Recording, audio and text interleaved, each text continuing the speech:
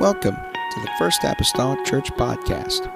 Our church mission is to love as God loves, showing compassion to every soul, thus winning those souls and equipping them to be sent out to plant and to harvest. Thank you for joining us today, and we hope that you are blessed by today's podcast.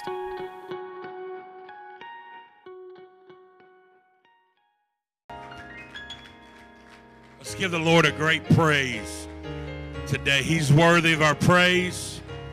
He is so worthy of our worship. We love you, Jesus. We praise you, Almighty God. We glorify you. We exalt you. We extol you. We adore you. Hallelujah. Thank you, Jesus. Thank you, Jesus. What a wonderful God he is. I'm so thankful that I know him. And I'm so thankful for the ability to be here today, the health to be here today. And as we look across this world over this last week or so, the freedom that we have to be here today when others do not have that freedom.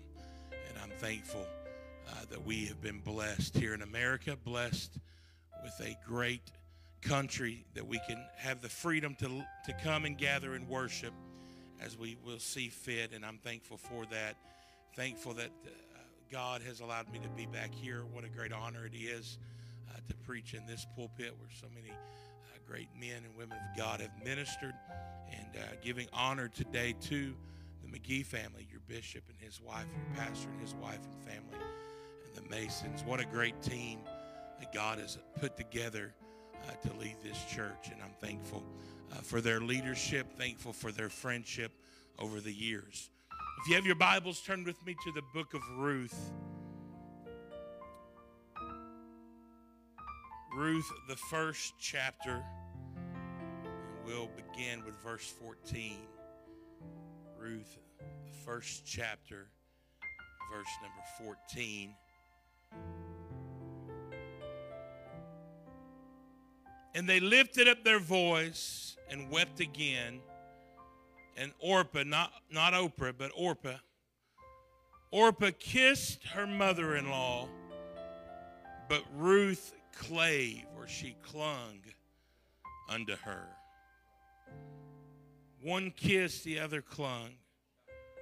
I want to preach to you today. I want to actually ask you a question. Kiss or cling?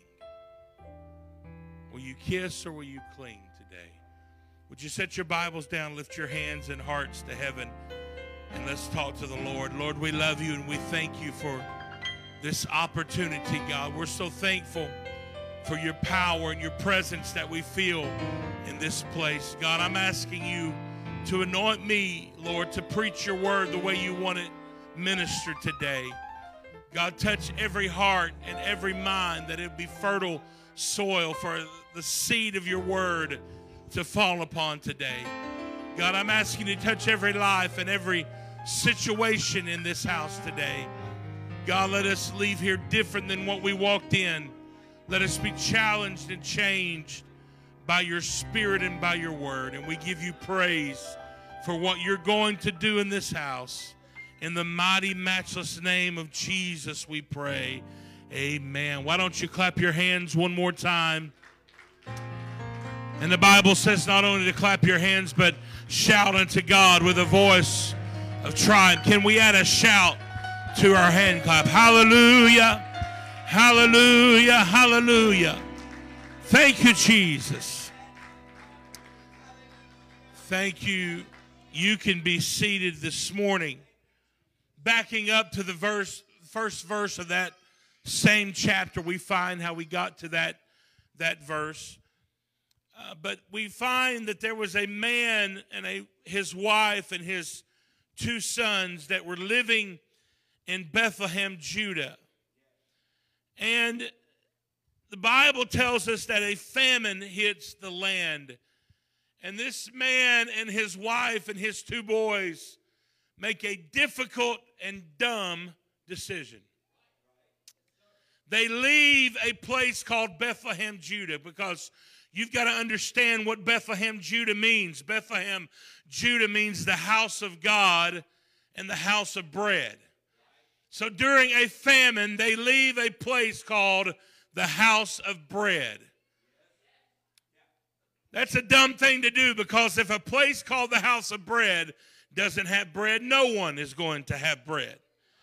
So their first mistake is they leave this house of God, this house of bread, in a famine.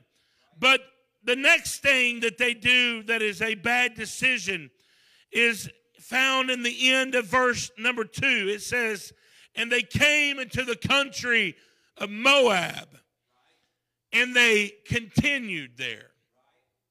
Their second mistake is that the Bible tells us that they continued or they remained there. See, there's one thing about making a mistake. We all make mistakes. We will all fail at times in our life. That's part of being human. But the difference is we don't want to remain in our mistake. We don't want to stay in our faults and our failures. And this man and his wife and boys, they made a decision that would forever change their life. But the Bible says that they remained there. They continued there. It wasn't just an overnight stay, but they decided to stay and put down roots there.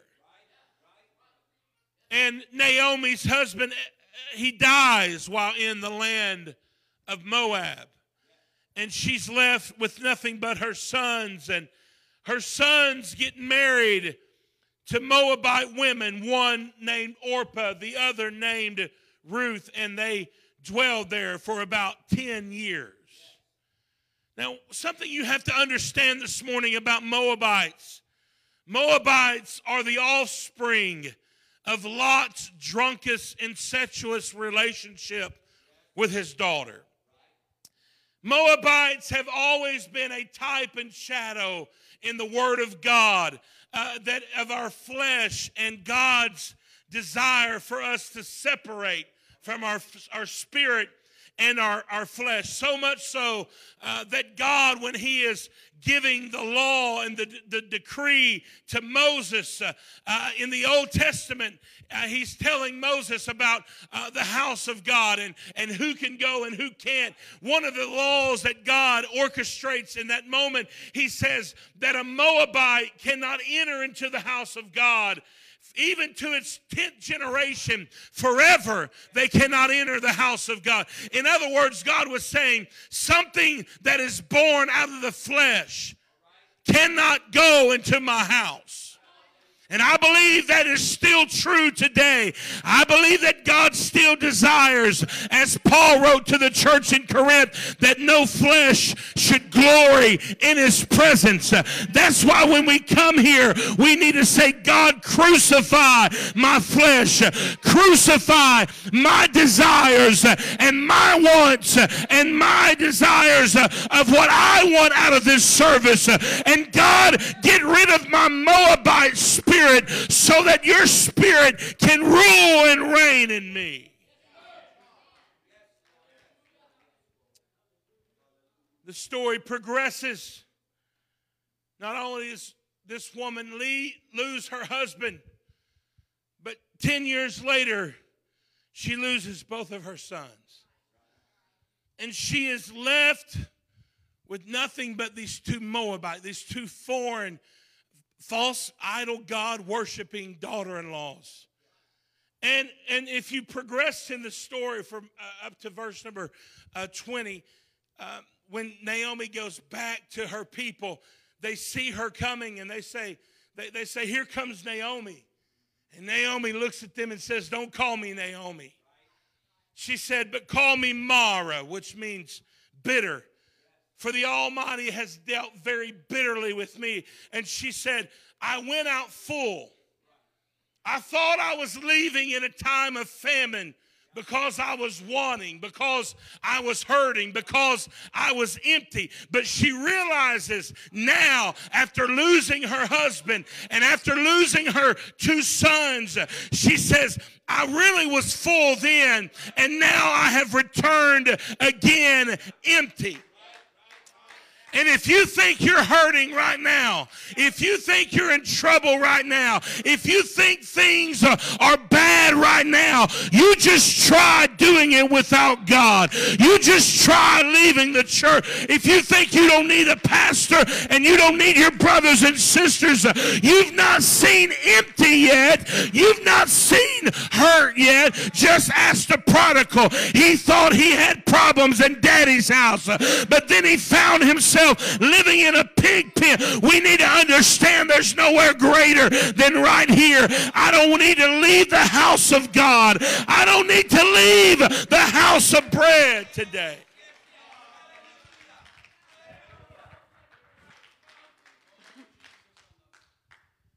So Naomi says to her two daughter-in-laws, I've heard that God has blessed my people. The house of bread has bread. And I'm going to go back to my people.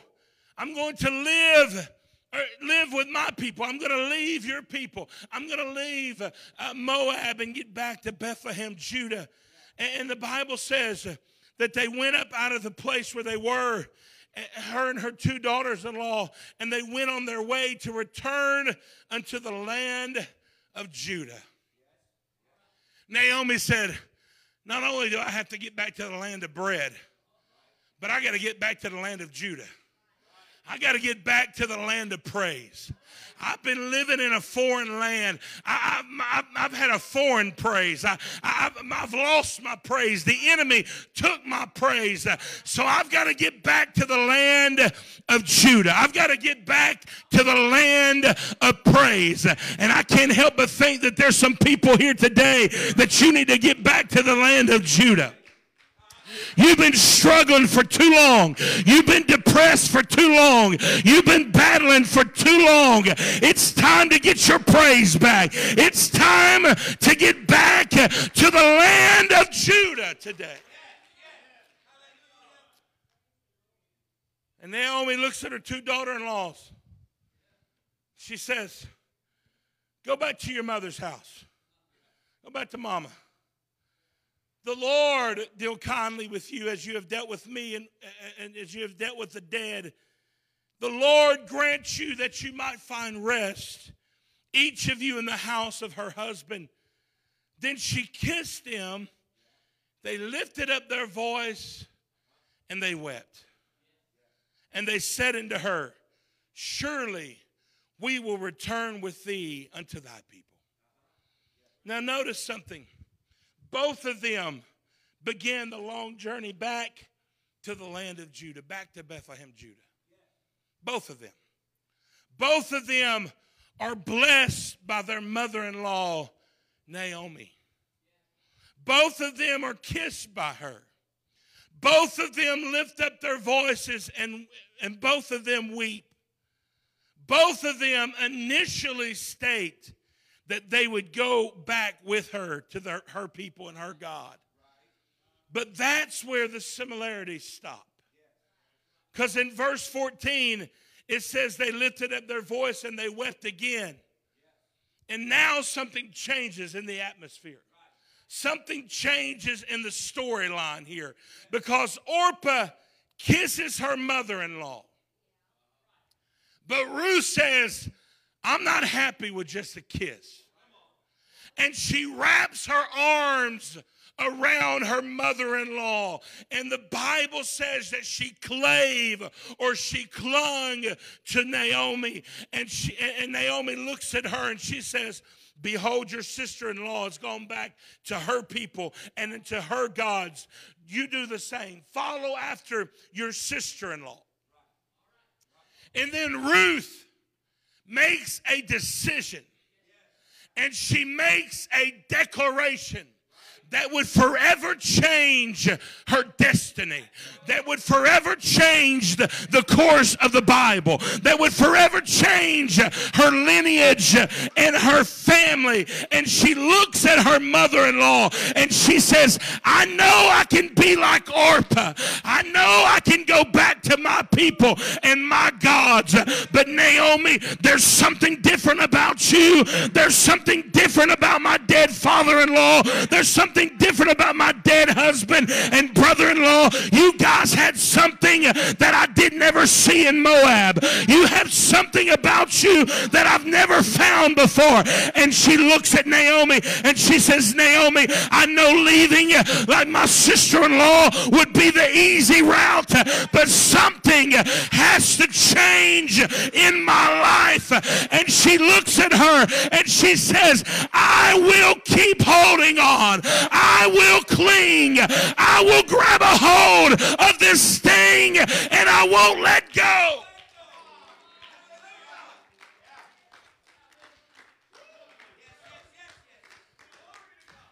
And she says, entreat me not to leave thee. I beg you, I don't want to leave. Don't make me go back. She said, I want to return. Don't make me return from following after thee. And she says, for whither thou goest, I will go. And where thou lodgest, I will lodge. Then she says, thy people. I know I'm a Moabite. I know I'm not worthy. I know the Bible says I can't go to the house of God. But your people shall be my people. And thy God shall be my God. And whether thou diest, I will die. And where thou art buried, the Lord do so to me. And more also, if aught but death part thee and me. Like her sister-in-law, Ruth, Orpah initially wanted to accompany their mother-in-law, Naomi, and would return to her native land of Bethlehem, Judah. But unlike Ruth, she finally accepted her mother-in-law's arguments, and she went back to Moab, back to her people, and back to her gods. One kissed, but the other clung. One went back to her God and her people, and the other one said, I'm choosing a new God and new people. And their decision changed forever. Because the story shifts not just on a level of emotion, but on a level of commitment. Orpah disappears after the kiss, but Ruth made history for clinging. See, we got to understand something here today, and I'm thankful the young people are in here because they need to hear what I'm getting ready to say because it's so important. But the decisions that we make in emotional moments have the ability to change our lives for better or worse forever. The decisions you make in moments of weakness, the decisions you make in moments of sickness, the decisions you make in moments of frustration, you don't understand. It's not just a decision that you're making here and now, but it will greatly affect your forever today.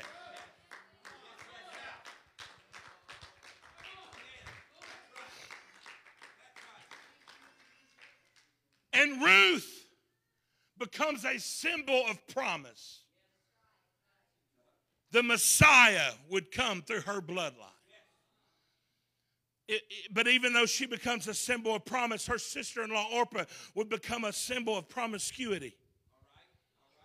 Because if you study it out, and the Jewish rabbis teach that when she left that day, one goes down to Bethlehem, Judah. She marries Boaz, and her life is forever changed.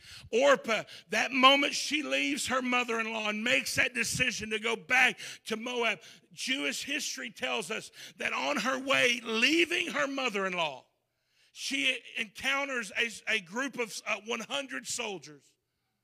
And I'm not going to get graphic about what happened to her. But from what happened to her that night, she became impregnated with Goliath, the Philistine. She would become pregnant and give birth to a great Philistine named Goliath.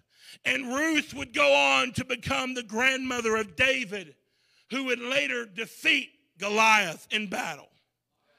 One became the mother of spiritual giants, and the other became the mother of physical giants.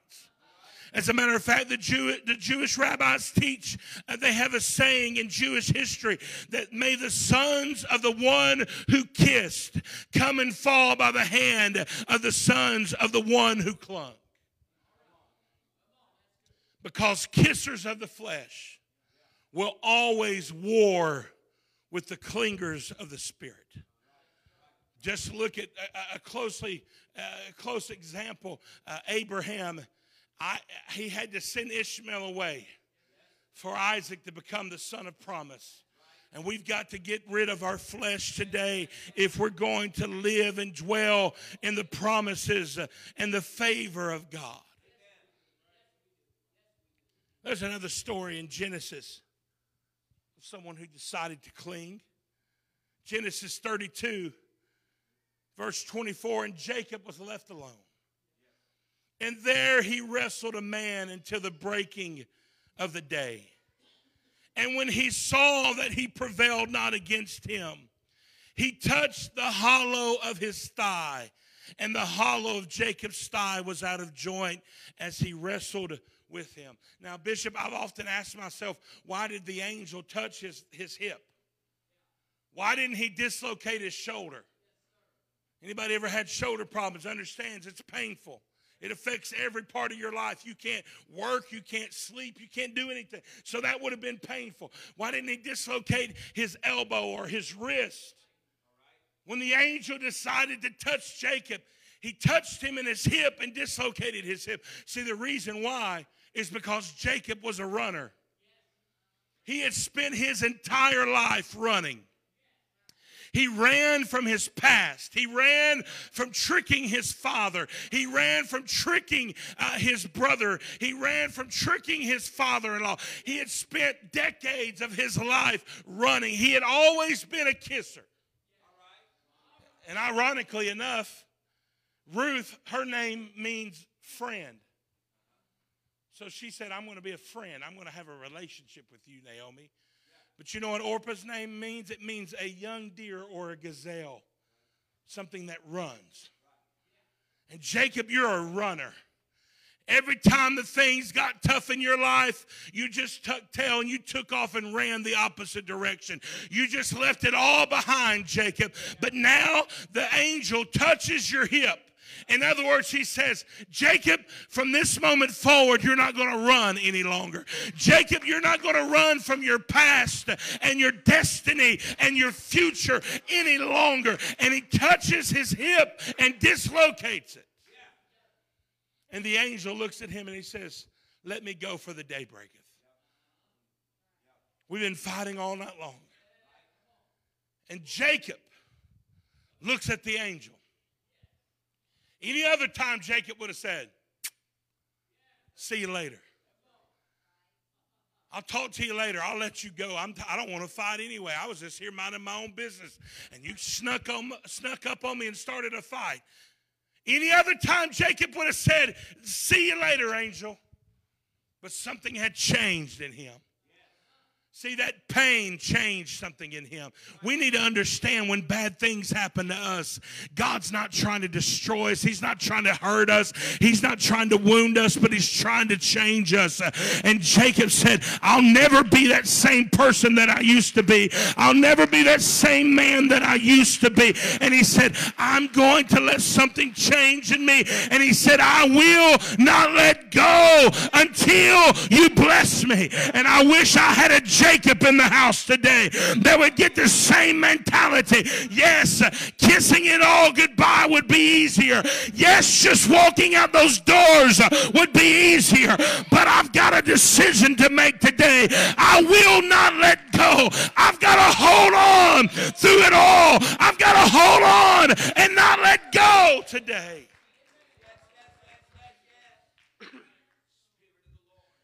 The angel said, you're not going to be called Jacob any longer, but Israel, because now you have prevailed. See, if we want to be prevailers today, if we want to be victorious today, it doesn't come through the kiss. It comes through the cling today. And Jacob didn't just turn from a runner to a limper that day. He didn't just change from Jacob to Israel, but he switched from a kisser to a clinger in that moment. See, many times it's the things, hear me today, many times it's the things that cause some to leave that cause others to cleave. Our faults and our failures, our mistakes, our sins, our hurts, our pain, they can either make us leave God or they can make us cleave to God. There's another kissing story before I'm done here today. A kissing and clinging story in the Bible. This time it's found in the New Testament. And it's actually distantly related to that initial story. But in Mark, the 14th chapter, verse 43, immediately while he yet spake cometh Judas, one of the 12, and with him a great multitude with swords and staves from the chief priests and the scribes and the elders. And he that betrayed him had given them a token, saying, whomsoever I shall kiss, that same is he, take him and lead him away safely. And as soon as he was come, he goeth straightway to him and said, Master, Master, and kissed him. See, Jesus, who ironically enough was a descendant of Ruth, is given that same kiss like Naomi was. Jesus had one disciple who kissed with the kiss of betrayal, but the 11 others clung to him. And the next time we see Judas, the kisser, he is swinging from a tree, another victim of suicide. But the next time we see the 11 disciples, the clingers, they're in an upper room, being filled with the Holy Ghost, being turned into world changers. And I want you to understand today, kissers keep themselves from becoming who they're supposed to become, but clingers become who they're supposed to become. They become world changers. And if you would understand the decision that you can even make today in this church service this morning, we can change your forever, can change and alter the course of history in your life. Will you kiss or will you cling today? See, the reason, you can stand, I'm done, I'm drawing to a close. The reason that marriages in America today end in an alarming statistic, almost 50% of the time, they end in divorce. Almost half of marriages end in divorce. The reason is because there's too many kissers and not enough clingers. Whether it's within hours, whether it's within days, weeks, or months, the honeymoon ends. Those butterflies in your tummy fly away. You have a disagreement, you have an argument, a fight, or maybe you just have a loud discussion with your spouse. Sickness hits. Bills are due. And the fairy tale turns into a comedy, a drama, or a horror flick. You go to sleep one night with beauty and you wake up with the beast. Your morning breath and your messed up bed hair is not what they remembered when they married you. It's at that moment that love must be more than just a feeling. It has to be a decision. It's at that very moment that we have to remember our most holy vows, how you promise to love and to cling for better or worse, for richer or poor, to remain faithful and loyal in good times and bad, in sickness and in health. And I want us to understand this morning that we are the bride of Christ. And we've got to choose to cling to him today. This relationship with our Savior cannot be some flirtatious kiss that we just come and we like what we feel when Brother Mason and Sister Mason are singing, and we like what Pastor preaches, and we like the goosebumps of the Holy Ghost. That's just a kiss relationship. That's not clinging to Him. Clinging is whenever it's Monday morning and the bills are due. Monday morning and I just got a bad doctor's report. Monday morning and my family member has passed away. Monday morning and it seems like all of hell is fighting against me. It's in that moment that I can't be a kisser, but I've got to be a clinger. So I ask you today, as every head is bowed, every eye is closed, will you kiss or will you cling this morning? Will you leave or will you cleave? Will you be a kisser or a clinger? Will you be a leaver or will you be a cleaver today? I wonder today if somebody came here with problems in your life. You came here with difficulties. You came here with frustrations. You came here with questions of why, God. You came here wounded. You came here fighting things in your life. You came here sick in your body. You came with your mind frustrated. But I hope today you understand that one decision can forever alter my world. One decision. God, I don't want to be an Orpah. I don't want to kiss this goodbye. I don't want to kiss my family goodbye. I don't want to kiss my marriage goodbye. I don't want to kiss my anointing and my ministry. I don't want to kiss this church goodbye. But God, I want to cling to you today. I want to grab a hold of this truth. I want to grab a hold of this message. I want to grab a hold of my Savior today.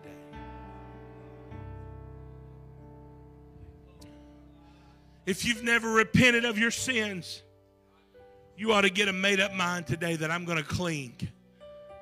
God, I'm going to repent of my sins and I'm going to cling to you, God. I'm going to kiss the world goodbye.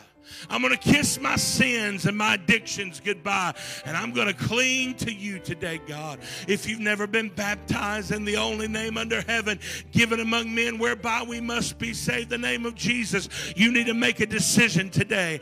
I'm kissing the old man goodbye. I'm kissing that old lifestyle goodbye, and I'm going to cling to Jesus. If you've never received the gift of the Holy Ghost, you got to make a decision today that I'm not leaving the same way I walked in. I'm not going to be a kisser any longer, but I'm going to cling to His Spirit. I'm going to cling to this altar, and I'll be like Jacob today, and I'll say, I will not let go until you bless me. I will not get up off of my knees. I will not get my face out of the carpet until something changes in my life. So this altar is open right now. But it's open not for kissers, because the kissers are ready to go eat. The kissers are ready to walk out of here and go take their Sunday afternoon nap. But the clingers are going to say, I'm going to hold on for a little while. I'm not ready to leave His presence just yet. I'm not ready to leave this house just yet. I've got to get a hold of Jesus today. I've got to grab a hold of something that's real. I've got to quit kissing everything and leaving in times of difficulty. And I've got to grab a hold of something that's real today. Come on, somebody cling to Him today. Somebody be like Ruth and grab a hold of this thing and say, I'm not going to let go. I'm not ever going to leave. Your God will be my God. Your people will be my people. I'm going to cling to you today. I'm going to cling to my Savior. I'm going to cling to the old rugged cross. I'm going to grab a hold of the altar, and I will not let go until you bless me today. Come on, clingers. Make a decision today. I'm not going to kiss any longer. I'm going to hold on today. Thank you for listening. If you would like more information about our services and activities, you can find us on Facebook, Instagram, and Twitter with the username FACMC. Again, that's FACMC. Thank you, and have a blessed day.